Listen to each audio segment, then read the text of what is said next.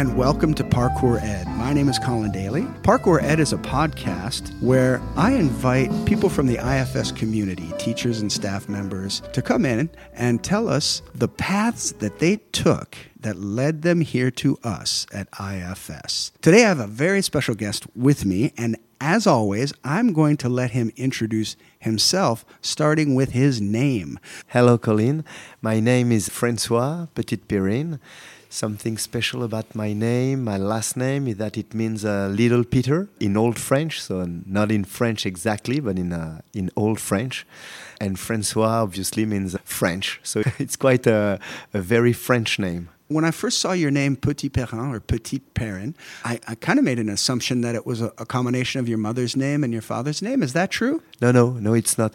Petit means like son of, like Mac for the Scottish or Von for the German. Oh, really? Kind of like Johnson or Peterson for the Scandinavians. Johnson Peterson, yeah. Petit-Perrin is actually Peterson. Exactly. Oh, it's Peterson. Exactly, yeah. Oh, I did not realize. And in the south of France, it would be Perronnet. Perron is Peter, and Perronnet, Little Peter. Yeah. So do you have a lot of brothers and sisters? Only one, yeah. One brother? Yeah, a younger brother, now he's almost the same age. So you got the François name first. Exactly. And what's his first name? Arnaud, okay. Yeah. So we went with the very French names. Yeah. When were you born? I was born in, where or when? When? When? In 1978. Okay, so you're born in 78, and I'm assuming you were born in France. Yeah. Where in France were you born? Not far from Paris, in a town called Clamart, which is not very famous, but there is a huge hospital. So many children from the southwest of Greater Paris were born in Clamart, in Antoine Béclair. It's a huge hospital. Okay. Yeah.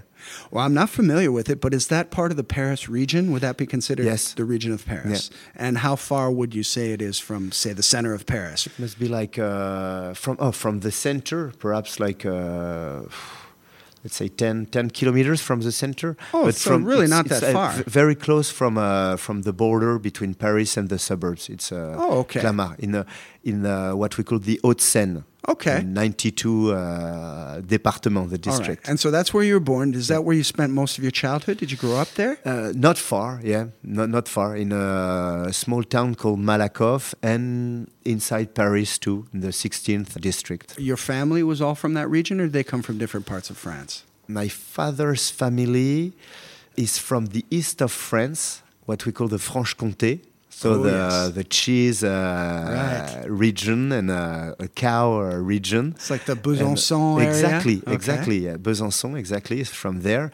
And my mother is basically from Paris, even though if you look back in the past, of course, it's a little bit more complicated, but both her parents were from Paris, yeah. The reason I ask about parents is because oftentimes I've found that French people, even if they grow up and spend most of their life in the Paris region, they still have a connection to someplace else. Oh, that's true. And so on summer holidays, I don't know, did you travel back to your father's region to see your grandparents or anything like that, or was that something that you did? Or? Yeah, every summer. Okay. Every summer from 2 until 15 years old, I was going at least 2 weeks in this region where my grandparents had so they were living in Besançon, but they had a secondary house in the countryside. And so it's a lot of memories. I've met a lot of people in that situation where they get outside of Paris in the summertime when they're kids. And so that's already a different culture.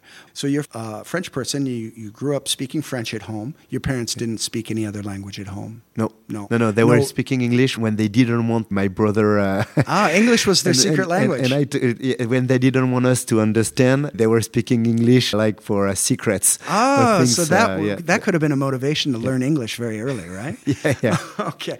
I've had a lot of people come and tell me about their parents' language. I know some people with parents who were from Brittany who spoke Breton language would use it as a secret language as well. But English, that's the first time I've heard that. That's interesting. Did you go through the classic school system where you start school when you're in maternelle, or did you go to like la crèche? Did your parents both work, or did you stay at home? Very little? Classic. Yeah. Maternelle, like a nursery school, right. And then, nursery school, like c'est la crèche, yes. La crèche, and maternelle, and then primary school. So maternelle in English we would call, like kindergarten is our grande section, kindergarten. But then we have like pre-K, mid-K, and kindergarten.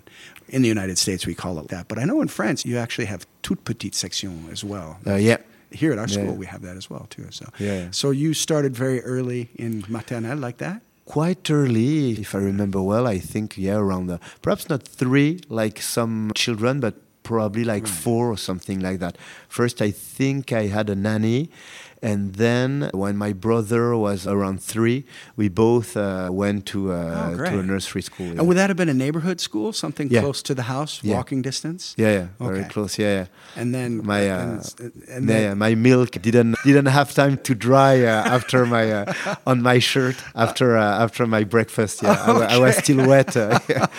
That's a great image. You've got your breakfast is still on your shirt by the time you get to school. Yeah. Okay, so you go to a local kindergarten, primary school as well nearby, and then collège, and then lycée. Did you go through the classic lycée system? And then, of course, at the time, you would have been in. Would that have been at the time when you had like the bac L and S? Or would that exactly. be like the ABC. Yeah. Okay, so what type of baccalaureate? My bac was the S. You so did it was S, okay. S, well, the scientific one. Yeah. All right, because at the time there was S, ES, and L, right? Exactly. Those are the 3 classic exactly. ones. Yeah. And so you haven't told us, but you're mostly a history and geography teacher here, but you have taught French as well. Yeah, exactly. Yeah, in the U.S. So in the U.S. you taught French as well, and we'll get to that. Yeah. We'll get to that. But as far as your orientation in high school, in lycée, you went the scientific route, but you ended up having quite a literary or a humanities type of job. Can you speak to that? Is that pretty common? Knowing now that you were going into education and to teach, French and history and geography, would S have been was still the right orientation for you, or would ES or L been something that you would have considered?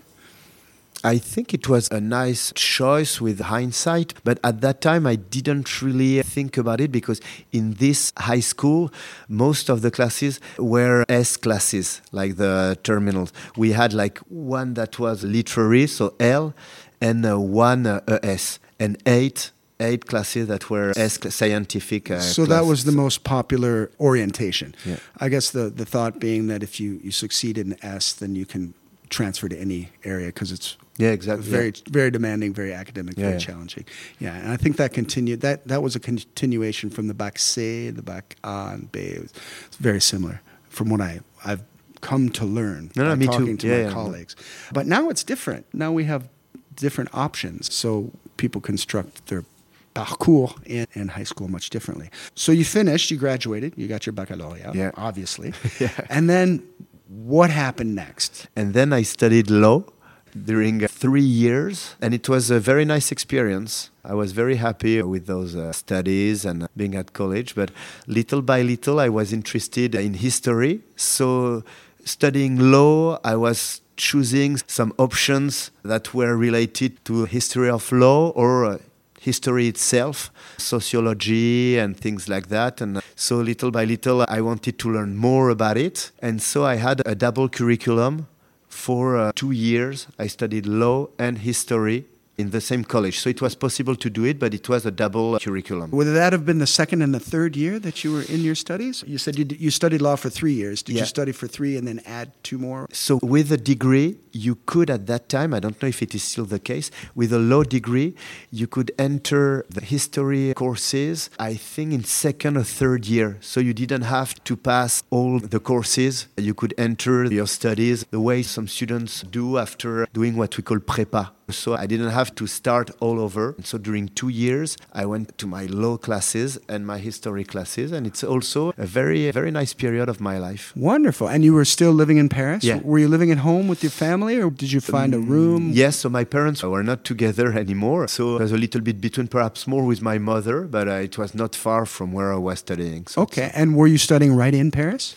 Yeah, right in Paris. What was the name of the... La Sorbonne, Panthéon-Sorbonne. Oh, okay. They call it Paris 1. All right. I know it well. I studied there for a year when I was a student. Really? I was enrolled in the United States, but I went abroad and did the classes for foreigners to learn French. A nice place. I really enjoyed it. After you finished those studies, what year would that have been? Just to put us in context. As a historian, you can... I think it was like 2004, something like that. Okay. Cool, yeah. So you finished at the Sorbonne in 2004. Yeah. And then what did you decide to do? Then I decided to try to get my teaching certification as an history and geography teacher. And it was also a very nice period of my life. Yeah. All right. So how did you do that? Did you pass a concours? Is that what that is? First you have 1 year of special classes. So you have to enroll. Having your master degree, you can enroll. And it's quite a lot of work. All right. So you better get a team of classmates to share information and sometimes reading books and sharing summaries of books. So it's nice, but it's a lot of work. Now, you're no stranger to study because you'd been doing law and history. Were you studying pedagogy or were you studying more geography, history and geography? So it was more the subjects the subject themselves, matter. really, to be honest. Okay. And once you get your certification, yes. then you have a year during which you teach, but not full time. And you also learn a little bit of pedagogy. How long did that process take from start to finish? So it's 1 year of prep. Yeah. Then you get your certification if you pass. Otherwise, you can start again and again.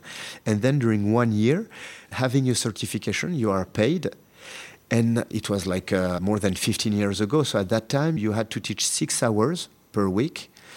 And you had to go to classes at least 2 days per week with other young teachers like yourself. So you finally went through all of that process and you finished and you're a teacher. Yeah. Where did you go then? So I went in what we call college, but it's a middle school. Middle school, yeah. In a middle school. That'd be from sixième to troisième, right? Exactly. Okay. Yeah. 6th grade to what we would call 9th grade in the United States. Exactly. Yeah. 6th to 9th grade, yeah. So I went and I stayed there for 8 years. I went in a middle school in a suburb north of Paris, a town called Stein, but it's not very famous. It's not far from the airport, Charles de Gaulle, the huge airport.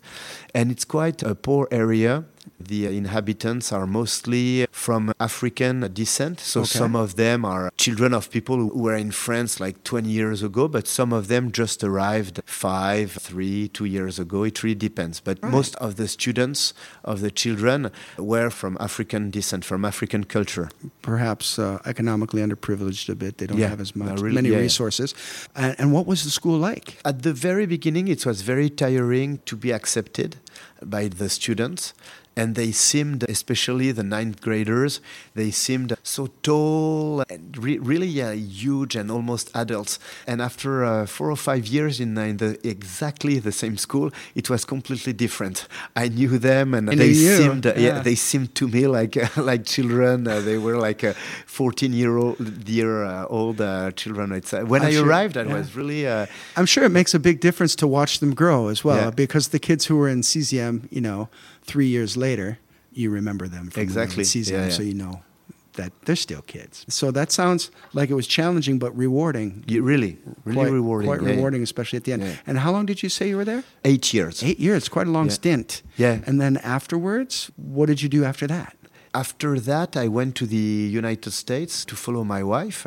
Okay, so let's backtrack. Your wife, when did you meet your wife? Oh, we met a long time ago. We were children. But, okay. Our parents were friends. Okay. So I know her for a very, very long time. So this was an arranged marriage, right? No, not exactly. No. First we were friends. Right. And very, very good friends. And we knew each other very well. We were very good friends.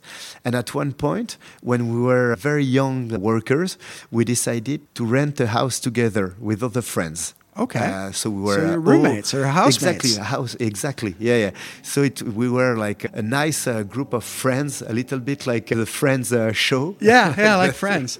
Okay. In a house, very nice, having other friends very often, dinners and parties in this house. And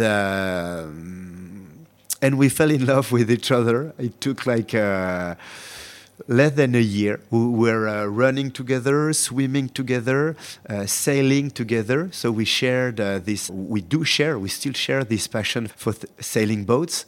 And so during trips together, we fell in love. And it's still the case, we're in love. That's wonderful. How old were you when you got married? So first we lived together. Right. And when we decided to move to the US, we realized that living together was not enough for the visa, the American and administration. the green card, yes. And we already had like a PAX, like something Yes. like a civil, a civil agreement. Yeah. Exactly, but it was not enough. So we got married. And So it's thanks to the United States government Exactly, that yeah. you tied the knot. Yeah. All right. Well, yeah, so it was half a wedding and half a farewell party. Okay. Especially for my wife, because she had to leave France in January. And I couldn't do that to my students. I knew it was my last year in this middle school, but I really didn't want to leave after 8 years. I didn't want to leave in the middle of the school year. It was impossible for me. So we had an agreement, my wife and I, that every break, every holiday, I would go to the US to see her. And so I could stay until the beginning of July. Well, that's great. It's a bit ironic that your marriage began with a separation. It's true. It's usually the other. True. It's usually the other way around. Yeah. But That's true. So you decided to follow your wife, who had a job opportunity in the United States. And where in the United States did you go?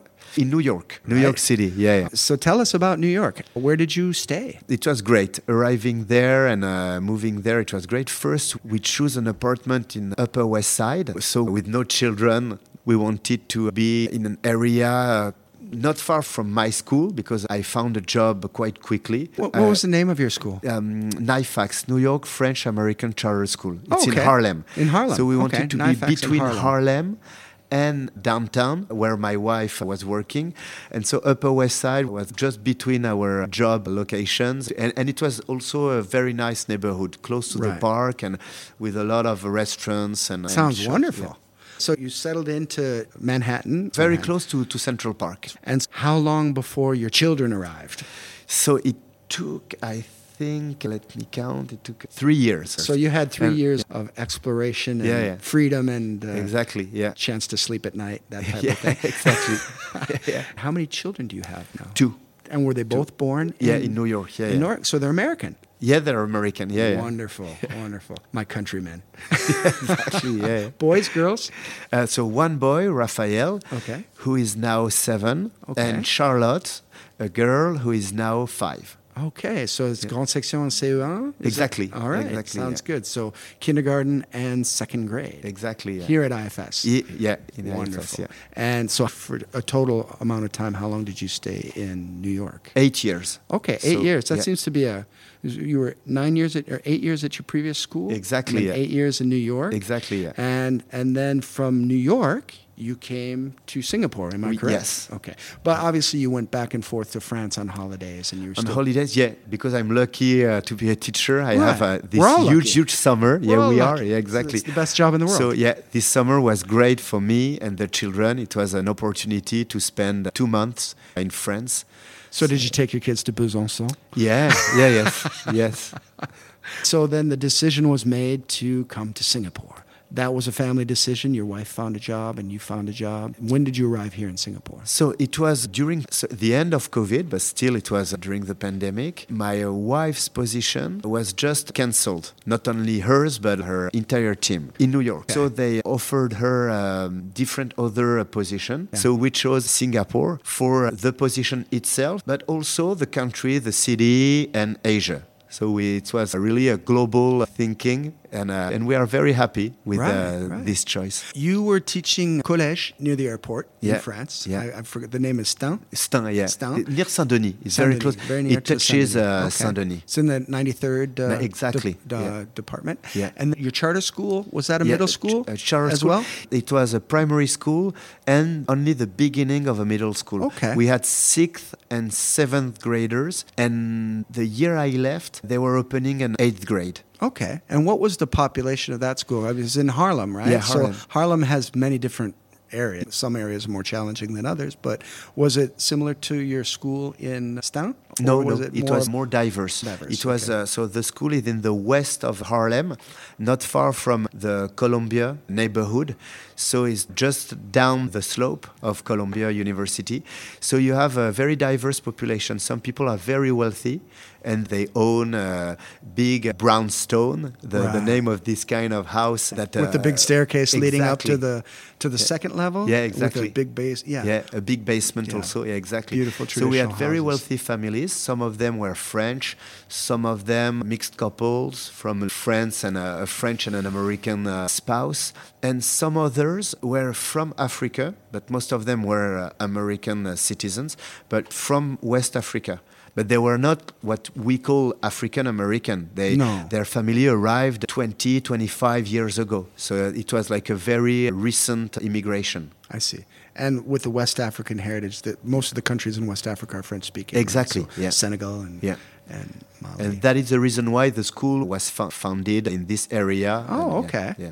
So from there, you came to Singapore, which was a huge demographic shift, I imagine. Yeah. Your students, your classrooms must look much different here. Yeah, it is. Which is exciting. It is, very exciting. Yeah. And it's very nice. When I arrived, so it was the middle of the year, and I was lucky. So I was proposed a position in the French department, French literature. It was completely new for me, but I told my colleagues and the administration that I was ready to face this challenge, and they helped me a lot. They were very nice to me, both my colleagues and the students, and so it was a great year. Half a year, but it was great. So teaching French after teaching history and geography for the most part was a big change, but you seem like someone who would enjoy that challenge. And with your experience in studying law, obviously a very literate person, you have to do a lot of reading. That wasn't that big of a leap. No, really, it was okay. I had to review some books that I read a long, long time ago. But really, no, it was with the help of my colleagues. Right. It was a very interesting year. And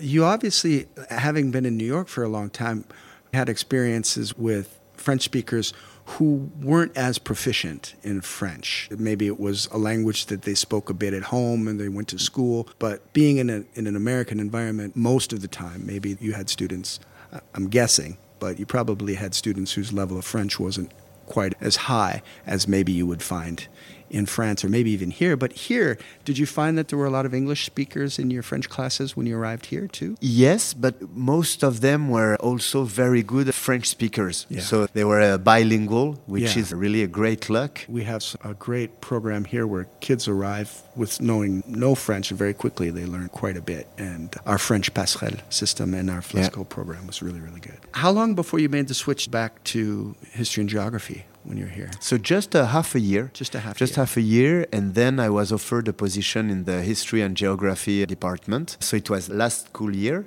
And again, I was welcomed very, very warmly by my colleagues that I knew because the French teacher room is very close to the history. Right across the hall. It's exactly, good. Yeah. That's well so placed. I knew them, and it was very, very easy for me to adapt in this new team. They were very, very nice, helpful. So last year was also a great year. Yeah, that's great. And how did you like to switch? Because now you're teaching lycée as well, high school kids. And so, if I'm correct in following the order of things, you were mostly teaching collège, maybe with a little bit of primary school, up until your arrival here. Yeah. And so now you're teaching lycée. How do you like that? It's very nice. Yeah, I love the students here, and the curriculum is very interesting. So for most parts, it is the same things that you teach during the middle school curriculum, but you go a little bit deeper, and you ask your students to be able to think a little bit more, and also, of course, to write and to express themselves verbally and a little bit more than when they were middle school students. So you ask more, but the basis is the same. I know that history is a very important subject, but as American, we have a bit of a caricature. A lot of times, history is something that's politicized quite a bit in the United States, and there's a lot of debate, and so oftentimes there are textbooks, and schools make decisions about what manuals will be used to teach.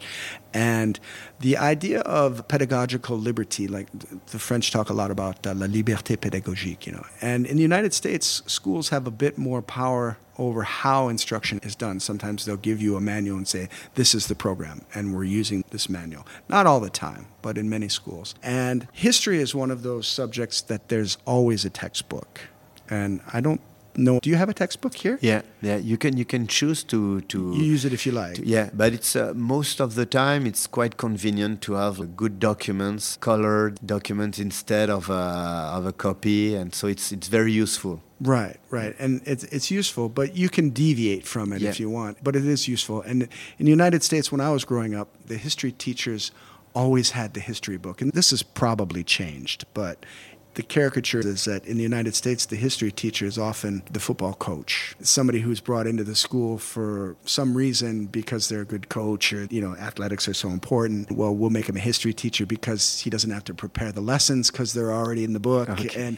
And so there's also this belief that in the United States, it's a young country and Europe is far away and people aren't as engaged in history and even geography. We joke about Americans not knowing where certain countries are. And these are caricatures. This is not the reality for the majority of people, but I think we're all aware of these. But I found that coming into French school systems, both the French and the history and the geography teachers really occupy an important role in a school and in the development of how the kids think. Philosophy as well, but philosophy is later on. It's towards the end. I've noticed that it's usually very high academic standard, and the people who deliver the instruction know a lot. And, after getting to know you a little bit, I've been impressed with the topics that you discuss casually, and which are pretty highbrow for your average American person anyway. So I find that interesting. How did it feel for you when you were living in the United States? Did you ever have any contact with other history teachers, American history teachers? Did you feel anything like what I've just described? Or? Oh yeah, really, yeah. But Harlem is a very special neighborhood in New York, so there is an African-American culture. So very early, during the second half of the 20th century, people in Harlem were looking closely to history books, not only about slavery, but also about native people and the way you talk about Columbus and the white settlers, the European settlers. And so I think there is like this past of thoughts about how you must teach history in a diverse neighborhood. How can you be able not to oppose people, not to blame nowadays people for what their ancestors have done, exactly. But just to teach history and try to teach our students what happened. So some things were beautiful and some others were not that beautiful. Some were very sad and sometimes horrible. And so I think in my school there was this culture of thinking about the curriculum with always in mind the diversity of our students from different backgrounds, and so to try to be objective and to talk about history respecting all those backgrounds. It's challenging. It's kind really of a minefield, especially with the culture wars happening in the United States at the moment. There's a saying in English that history is written by the winners. I'm sure that exists in every language. I remember as a young boy, school integration in the United States, laws were passed in the early 60s to integrate schools, but a lot of schools didn't actually follow through until the mid-70s. They dragged their feet and found reasons to do it slowly.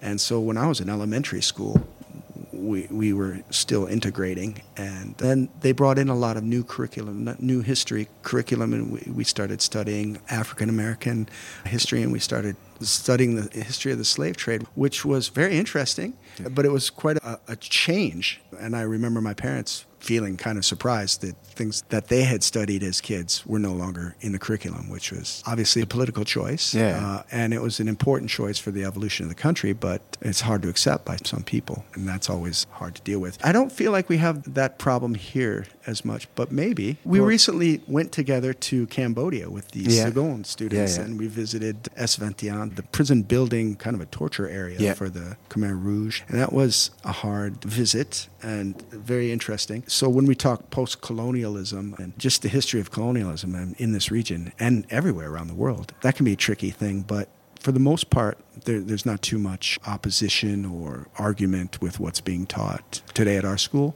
Or is there stuff happening below the surface or behind the scenes that I'm not aware of? There are still some debates about the way you should talk about colonization and decolonization among French politicians and philosophers, and still some debates here. Something that we've been too harsh with European countries, and that we should also talk about the good sides of the colonization, and some others believe that really there are no real good sides of colonization. Even when you build roads, the real reason most of the time is not to help the local people, but just to bring some goods from one mining area, for example, to a port. And so there is still this debate among people, I see, the way you should talk about colonization. Right. And of course, back in the day, long time ago, they were so proud of bringing Christianity to the savages of Asia or whatever, which nowadays the idea of it is not acceptable at all. But exactly. So far, you've been here for just over a year and a half. Yeah. Right? Almost 2 years. Almost 2 years. Yeah. So 5 left. Yeah. Right? If you stay on your 8-year plan. Yeah.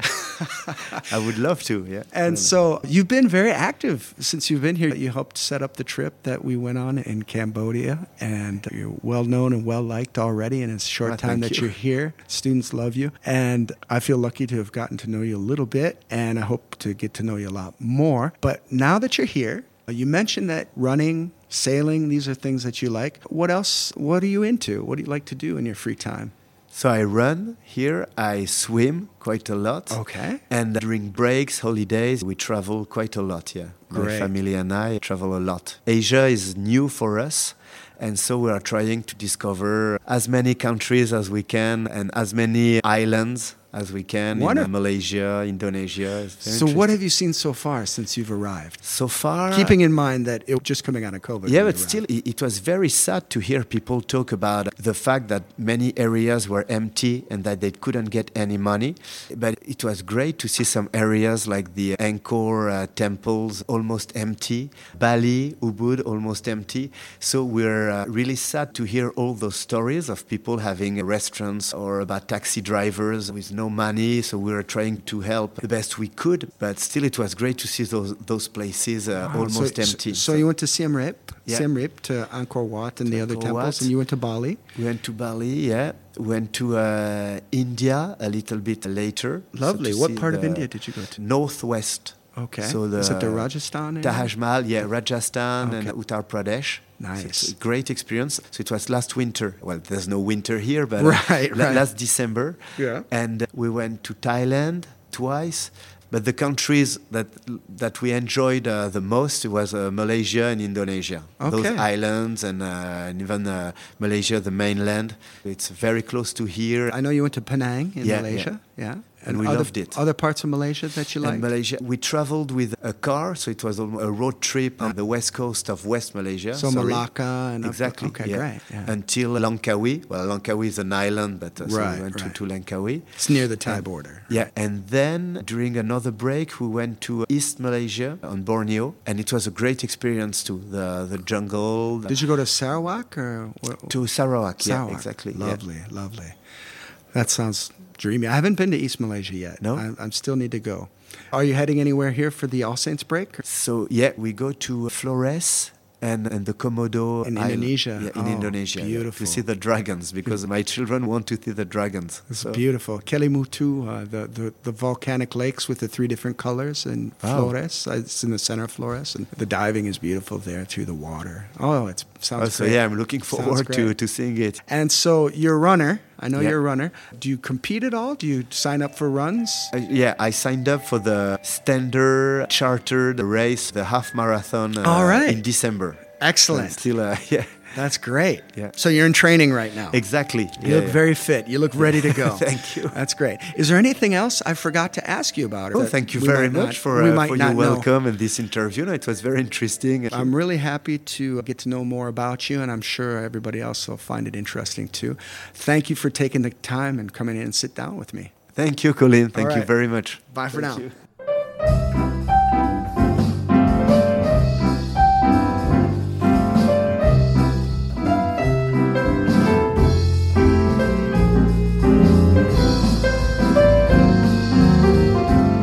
This has been Parkour ED with Colin Dailey. If you enjoyed today's show, consider giving it a rating on Apple Podcast. Also, if you'd like to be interviewed or if you have questions about anything, feel free to contact me at colindailey@gmail.com. That's COLINDAILEY @gmail.com.